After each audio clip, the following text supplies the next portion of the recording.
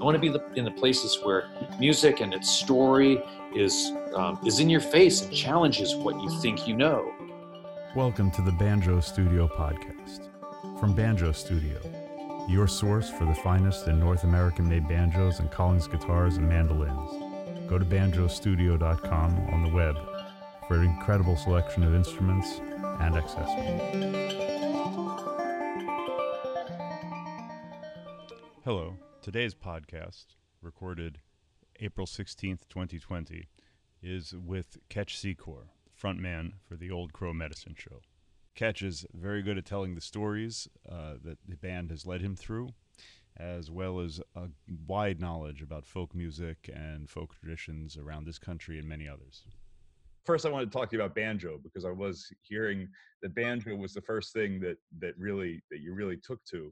You said you really took to it, and so I'm wondering how you see the banjo now and how you see it in relation to all the other acoustic instruments that you play, and what your development's been on that instrument. What a privilege to get asked a question about a banjo here on week 4 or 5 or 6 or whatever it is of total lockdown. Yeah, I like a good banjo question, but I like it even more in self-quarantine. Yeah. So for me, my relationship to the banjo is one that is always evolving because I get better at it. But it's something that was you started by saying there's a lot of forks in the road, and the ways that your path ends up going can veer off at any sort of moment. And you could be listening to Phil Ochs for age 14 to 18, and then suddenly you hear Neil Young, and then suddenly you're playing something totally different in your late teens and 20s. So for me, the banjo is one of the really first elemental diversions in my path. Is that I learned to play the banjo, which I learned when I was about 15. And, I don't know how things would have gone if I hadn't learned the banjo. It sent me into the old time music world and records from the 1930s and 20s. And I really owe a lot to the banjo, because it certainly has, it really opened a lot of doors for me. Mm-hmm. Did you find that it was well received? It always seems to me that the banjo is somewhat of a rejected instrument, but I guess you were in the middle part of the country there. I mean, up in Appalachia and all of that, so maybe it had a different viewpoint on it. Yeah, I found where in the places that I traveled, and honestly, I can't think of a time when I saw the banjo be, have that undesired effect of repelling anybody. Uh-huh. I find it to be very warm and engaging. First of all, it's shaped like a smiley face, and then you put the smile on with your hand. So, it just seems, it's like a sunshine or a kid's drawing of a lion. It just doesn't look like it's going to eat you. Mm-hmm.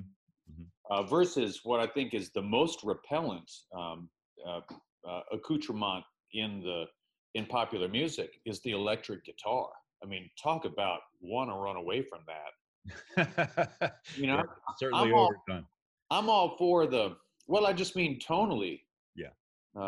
It growls at you. It says back off, or it whines at you, or it says feed me, or it says take care of me. Mm-hmm. Mm-hmm. Mm-hmm. The banjo just never really made me feel like that at all. In fact, I think I don't know why I brought this up, but when I was a kid, when I was about 16, I remember taking my my electric guitar and using a ball peen hammer and a chisel to rip all the frets out. Mm-hmm. And then I used a drill to put a 5th string into it. Really? And converted my my electric guitar into a 5-string fretless electric banjo. How did that work? Was it good? Oh, it sounded terrible. But I've there, never but it certainly signifies my allegiance. Yeah, it definitely does. That definitely says which way you wanted to put it. And so I hear that you were originally from New Orleans, or you lived here when you were very young. Yeah, And I moved to New Orleans in 1980. in 1980, okay. And I'm Yeah. wondering how the music and culture of the city here impacted you in any way. Yeah, it was definitely a really powerful thing. You know, I was really little, but my first memories of the world are in that setting. And we lived there for 3.5 years, and I left there when I was about 6. Oh, it was that young. I see. Yeah, Sorry. Okay. yeah. So you know, I mean, I just remember scents and colors and sensory memory. Uh-huh. Uh-huh. Uh-huh. Yeah. And then Well, when I went, I didn't ever go back because, you know, we didn't live very close to Louisiana. I never went back until I was 18. And it was so amazing to go back then and have all of the sensory memory return. It uh-huh. felt so incredibly familiar. And then I went to my old house, and my return at 18 to New Orleans was the beginning of a whole lot of returning to New Orleans, because I've just spent so much time there since I was about 18. Let's see. The other thing that you talk about, and I thought this would be an interesting thing to bring up, is you've spoken somewhat negatively of the commercialization and the things that are going on in country music, and I'm wondering how you balance what goes on with your success level playing very acoustic and very with a different aesthetic than that, and how you maintain a balance and understanding for being successful and getting the music out there, but not uh, being drawn into, I guess, to the sort of falsity aesthetics of commercial music.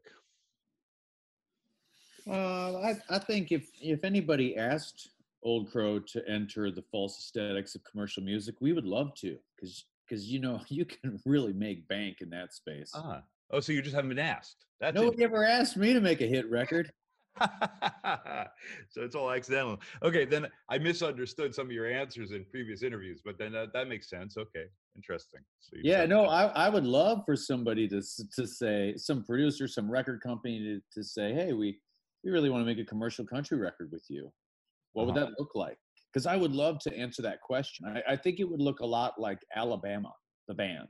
Oh, interesting. If we were to go pop country, Old Crow would sound a lot like that. And to me, I mean, that's a beautiful thing, because I love Alabama, the band, and I just think they're fabulous.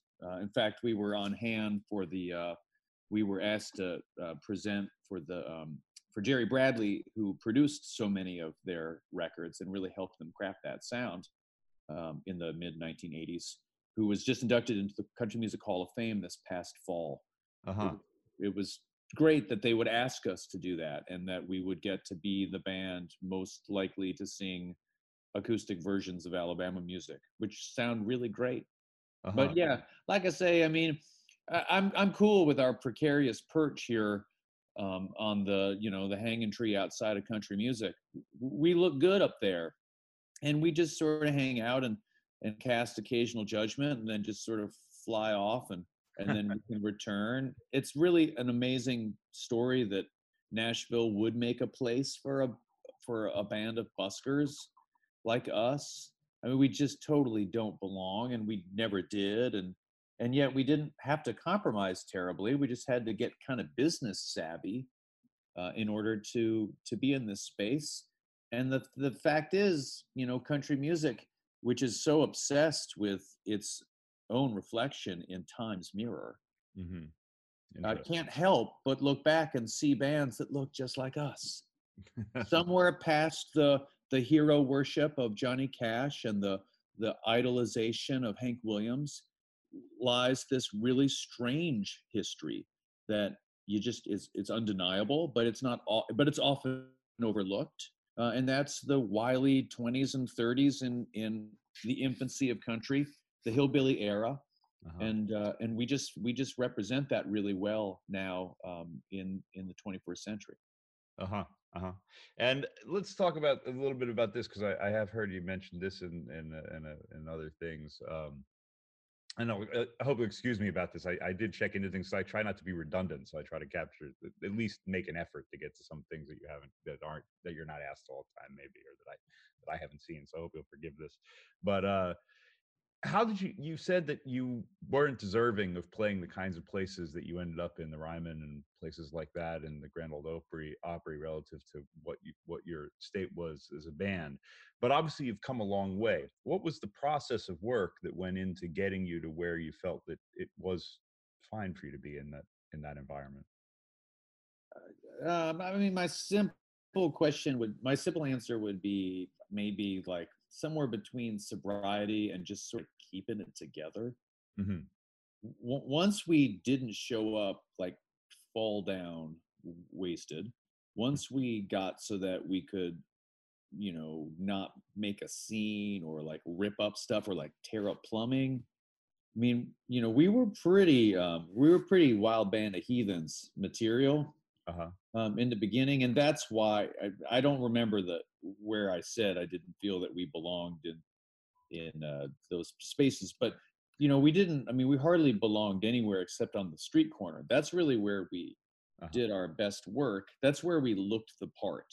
Uh-huh. Our job, the thing that we were selling, just fit right in on the curb. Uh-huh. So when we got to New Orleans and started busking in New Orleans, I mean, we fit right in. We Right. were, because we had already busked in the. I mean, I'd already busted in the subways in New York and in the T in Boston, and Old Crow had busked all the way across Canada, in Winnipeg and Ottawa and Portland, Seattle, and all these different places. So it seemed like when we first got to Nashville, we were pretty dirty when we first got to Nashville. We were all 19 years old and pretty unwashed, and then definitely not trying to make it. In fact, sort of sneering at the idea of it. Like a lot of our influence coming up as a band was punk rock, and not so much punk rock in the sonic sense.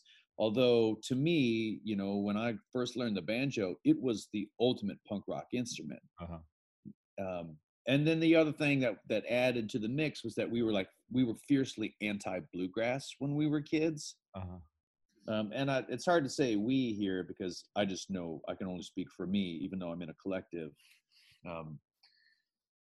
For me, I was super anti bluegrass, so I had this thing to rally against. That that phenomenon, which is everybody that's about 19 or 20 years old wants to be judged by what they're not instead of by what they are. Right. And so right. So like I always heard this phrase, "anything but country." I mean, where I grew up, everybody liked anything but country, and the people that liked country liked anything but rap. Uh-huh. Yeah. I mean, I thought they both kind of sucked. I like punk rock. Mm-hmm. Mm-hmm. And when I learned to play old time music, I could see that old time music skirted right down the middle. Mm-hmm. I didn't like rap, but I liked Public Enemy. I didn't like bluegrass, but I liked Charlie Poole. Uh-huh. You just sort of find these little, like you find your ground, and then you start working it. So what was it, do you think then the thing that was turning you off was the virtuosity feature? Just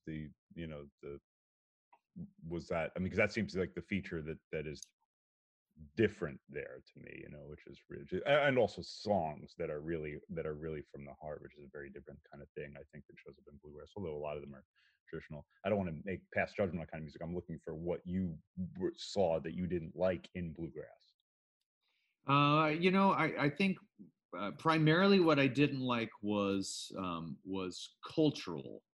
The old time scene in the early and mid 90s and late 90s, in the 90s, the old time scene where I was coming up in North Carolina, Virginia, West Virginia, but primarily in North Carolina, mm-hmm. It was pretty hippie. Mm-hmm.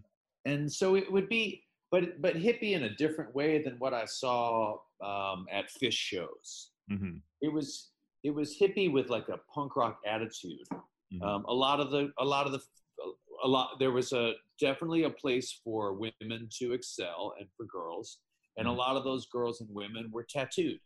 Uh-huh. It was a place where lots of dudes had lots of funny facial hair and drove VWs, but, you know, had like fiddle stickers on the back, and were super, you know, into changing the world through holding tightly onto old time music. There was also a celebration of the African American heritage of the music, which I felt that bluegrass culturally was not capable of. So I mean, it more had to do. It wasn't so much that I thought bluegrass was super lame. I didn't.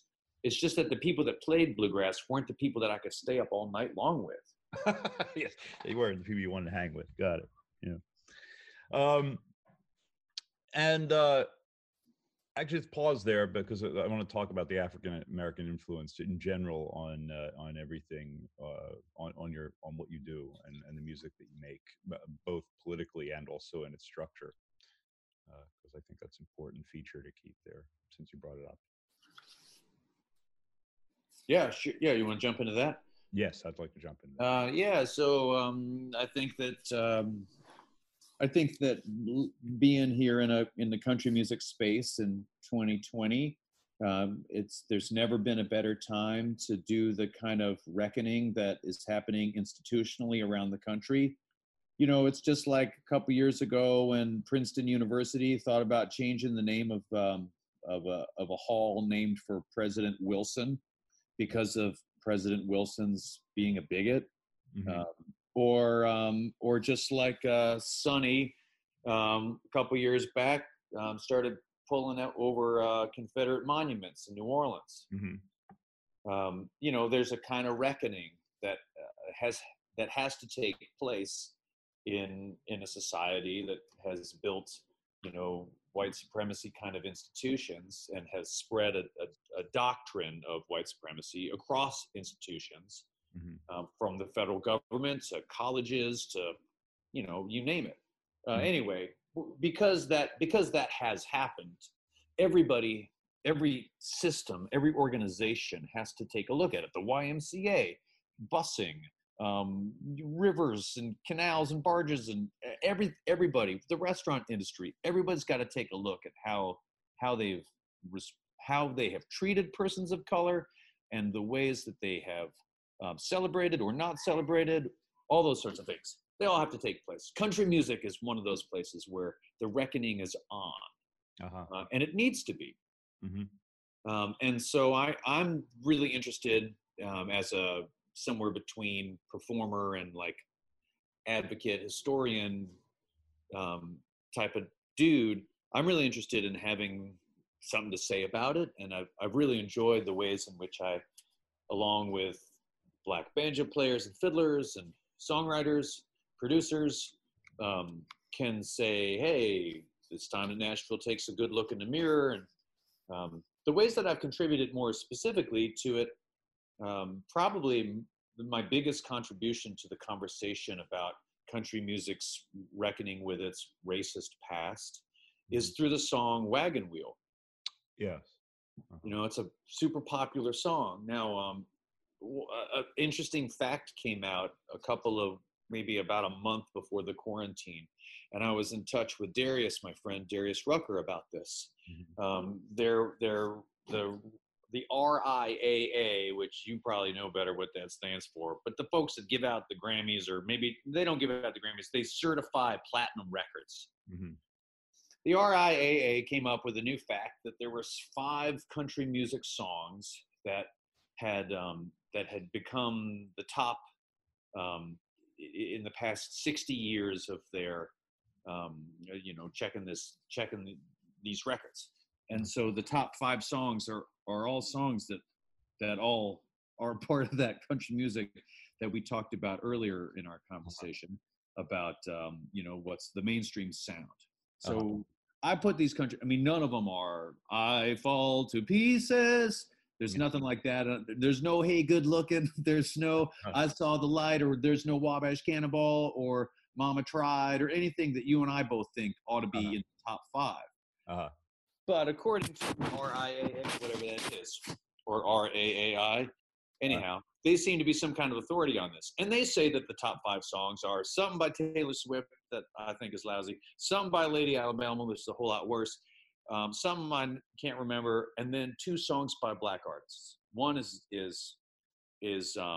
Old Town Road, Uh-huh. and the other one is Wagon Wheel. Uh-huh.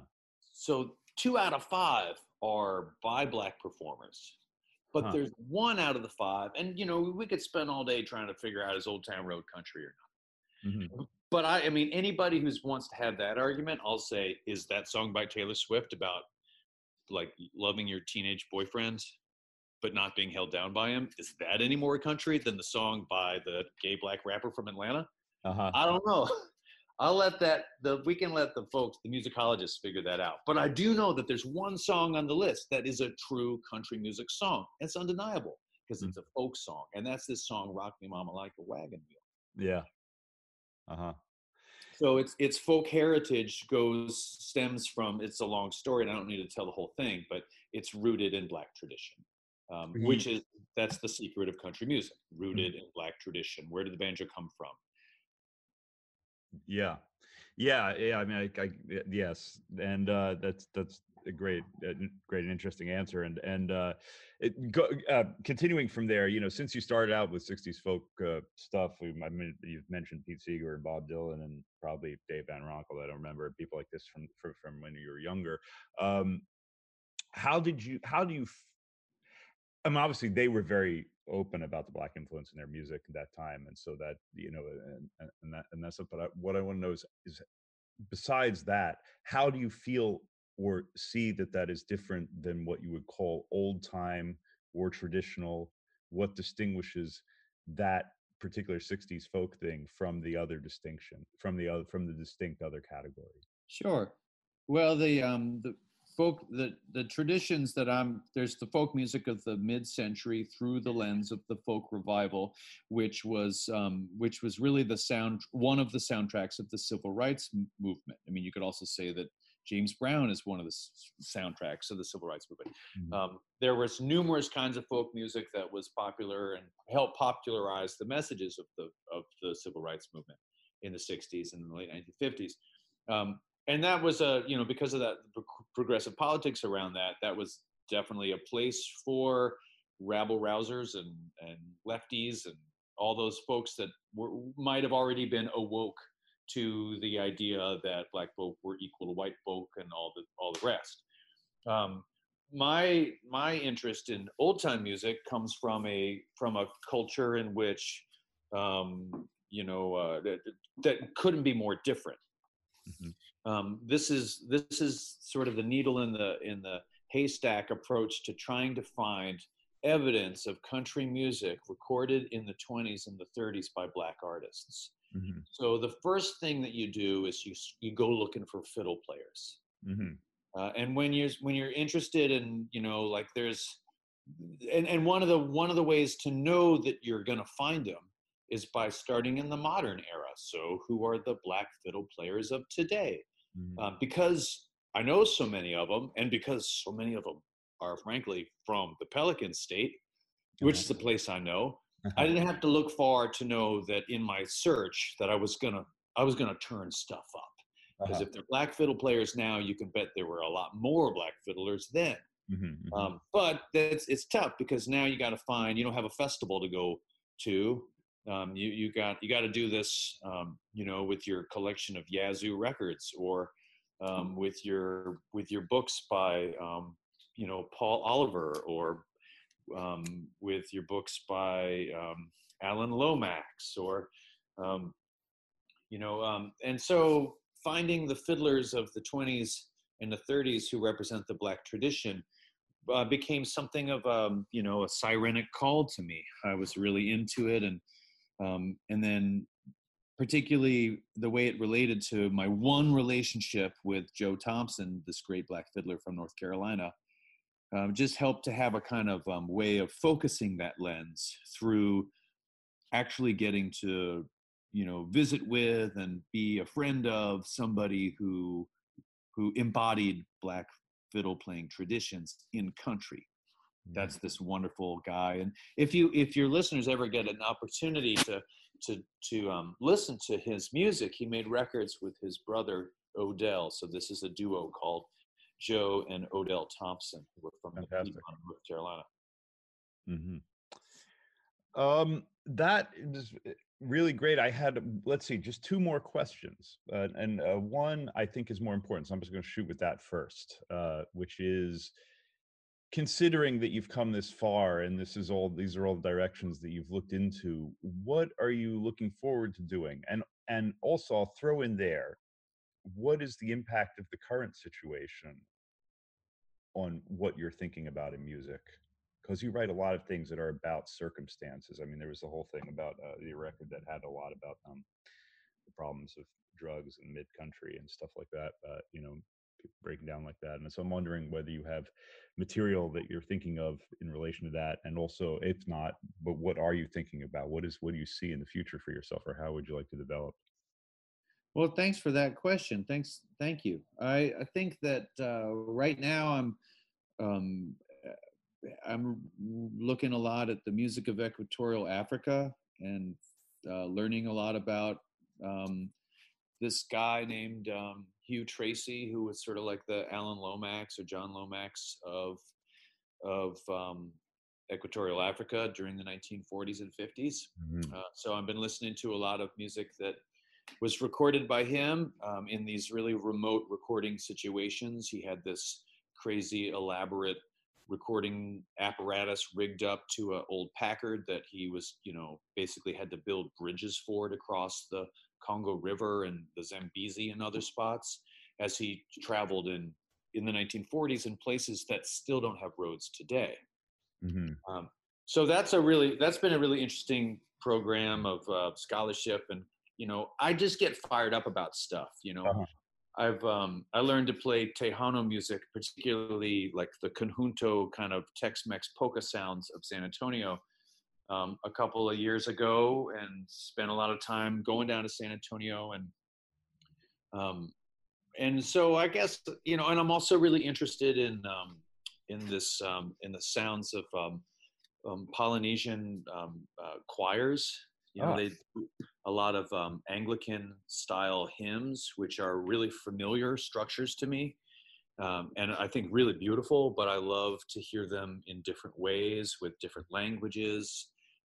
There's some records that were made in the 1960s that you can hear on Nonesuch that celebrate the singers of the Samoa and Solomon Islands and Fiji and Tuva and Tonga.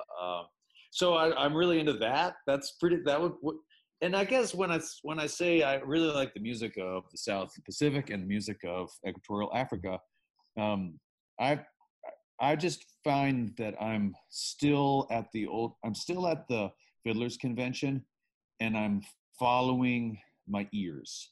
And my ears are always taking me to the places that have the most kind of common denominator and like rub and cross section, and the places where the collision is happening. The place where like I want to go where the tattooed 17-year-old fiddle playing girls are. That's the place I wanted to be when I was 20. And I mean in the poetic sense, that's where I want to be now. I want to be in the places where music and its story is in your face and challenges what you think you know. And I find those traditions exist in a lot of world sounds. I don't hear those traditions on the radio a lot, but that's okay. I don't listen to the radio a whole lot. I listen to a lot of old scratchy records and then try and see the world. I try and imagine what the whole elephant feels like from just one little piece of a toenail. And so the last question, that's wonderful answer. Thank you. And last question I would ask is really related to what you're talking about with stories. You're very adept, it seems like, both at writing stories and at translating your experiences as a story in a very connected fashion, and there's a certain talent there. The way that that's delivered vocally, I think, is a place where there's a very interesting clash of influences that goes on in your music. And as much as I haven't heard a band from that has your sort of instrumentation and your sort of feel with that kind of vocal delivery, and I think it seems to make people listen. And there's another feature of it, which is that your voices actually sound really good together, but don't sound like one. They're identifiable as different voices in there. I don't recall many bands other than maybe the band where that's like really a feature. And so I wanted to hear you talk maybe a little bit about how you approach the story thing and putting that in song and the vocal quality. Okay, well, thanks for that and all your other wonderful questions today. I'm tickled that you want to know the answer to that. It also happens to be the day that is the birthday of Charlie Chaplin, Oh, and fantastic! so I've got the Gold Rush playing in the next room while my Terrific. children eat barbecue sandwiches. Uh-huh. And here we are in the 6th week of quarantine, and I just want to say once again, I'm honored that you want to that you want to talk about my process and my voice and how I made a cool band. Because man, I mean, I'm tripping over so much laundry, and this is crazy. It's a crazy crazy scene. So thanks. I mean, You're welcome. it's just really nice to talk about something other than when I'm going to get these dishes done. Um, I always wanted to have a band that had a whole bunch of distinct voices in it. That always sounded right to me. I guess I figured that out from groups like the band, or like the various sounds that the Birds had with other singers, and sort of like I was more interested in scenes. Like I really wanted to be in a cool scene more than I ever wanted to be in a cool band. Mm-hmm. You know.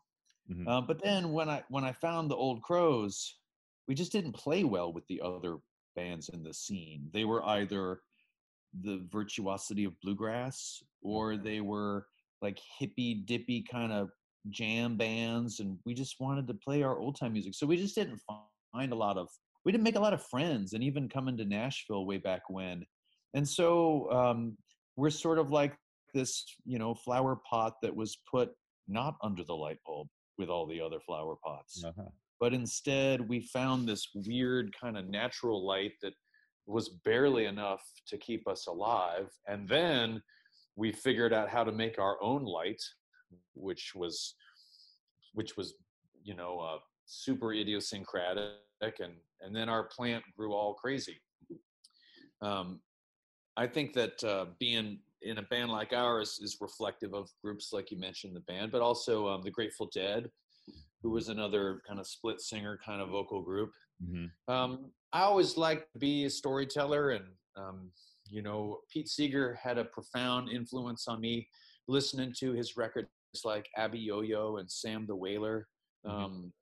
Songs that were musical but also were oratory in their nature. And also I think Burl Ives made me feel this way too. Uh-huh. I never really thought I had a great voice, and when I was a kid I really wanted to join the Vienna Boys Choir. I thought that would be the ultimate. That singing in that style would be the thing that would make me the happiest. Mm-hmm. But I realized, I just never had the kind of personality in my voice. So I found other singers, and none of them were Elvis either. But together we had personality. And now here I've been in a band for going on 22 years now, and I'm the last guy left in the band from when the Volvo station wagon left for the Canadian border in the late 90s. I'm the last dude that can remember picking up that carton of cigarettes on the Indian reservation. And so the blend has had to adapt considerably since we first got started, because we're still a band with many voices, and those voices keep changing. And now my voice is the only one that's still in it after all these years. And that's one of the challenges that we face, in being a band and not a solo guy. It's not my band. Mm-hmm. I mean, I might be the sort of lead singer of it, and I might be the leader of the band, but I'm not the only voice in it. And it's important that it stay that way. So, finding other voices, finding that blend. I think I'm going to probably spend the rest of the band's career trying to capture anything even close to the sound of our voices, Critter and Willie and Ketch. That first 3 records, that blend, that was a money blend. That was as close to CSN as we're ever gonna get. But who knows? I mean, it could get there again, or the 3 of us could start singing together again, or hell, David Crosby's still around. That's right, he is. Yeah, almost cut my hair today. Like it's not happening while the quarantine's going on. So, I cut mine last night, man, and it was such a good choice. My daughter helped me with it, and then she shaved me. And I got to tell you a Louisiana story, and then I'm going to let you go, or you're going to let me go. One of the, I've had the really distinct blessing, and because I know it's a blessing because it comes from a spiritual realm. It's nothing of my own choosing. It's nothing that you're going to get in your inbox one day without a whole lot of divinity and kind of smoke that surrounds it. I got to be friends with my favorite fiddle player on earth, the one and only Doug Kershaw. Oh, yeah. And Doug's living out in Denver now. And he's been out there for 20 years, and he loves it out there. And he comes to Louisiana every year. He started coming to Nashville. He started coming to get together with Old Crow, and we were singing and doing concerts together. But I was out. We had him out when we first met. We had him out to Red Rocks, and he was really nervous, and he hadn't been in front of a big crowd like that before. And of course, he brought his son with him, Zachary. And Zachary's about my age, maybe a little older, and Doug is 80 something. And before the show went on at Red Rocks, which is sold out, like there's like 11,000 people, and they don't even know they're gonna get Doug. Right ahead of the show, I come down to check on Doug because every time I have older musicians out, I'm always the guy that's like, if they drink, I'm bringing them scotch. If they don't drink, I'm bringing them milk or coffee or whatever. I'm like the host guy. Anyway, I come back and I hear this buzzing sound, and I see that his son is giving him a haircut before the gig, and it was the most beautiful scene. Wow. He's shirtless down to and naked to his waist. Just sort of letting it all hang out. 80 years old. He's got all of his beautiful shirts that he's brought with him all lined up. His son is doing his back and getting the edging right on his sideburns. And then he and his son pick out a shirt together. And then Zachary combs his hair out. And it's just this wonderful scene of caretaking and also the love of kinship. And I feel that so much in Louisiana music. I feel the father and his son, the mother and the son, the father and a daughter. So you should definitely get your hair cut. If you got a kid, let your kid cut it.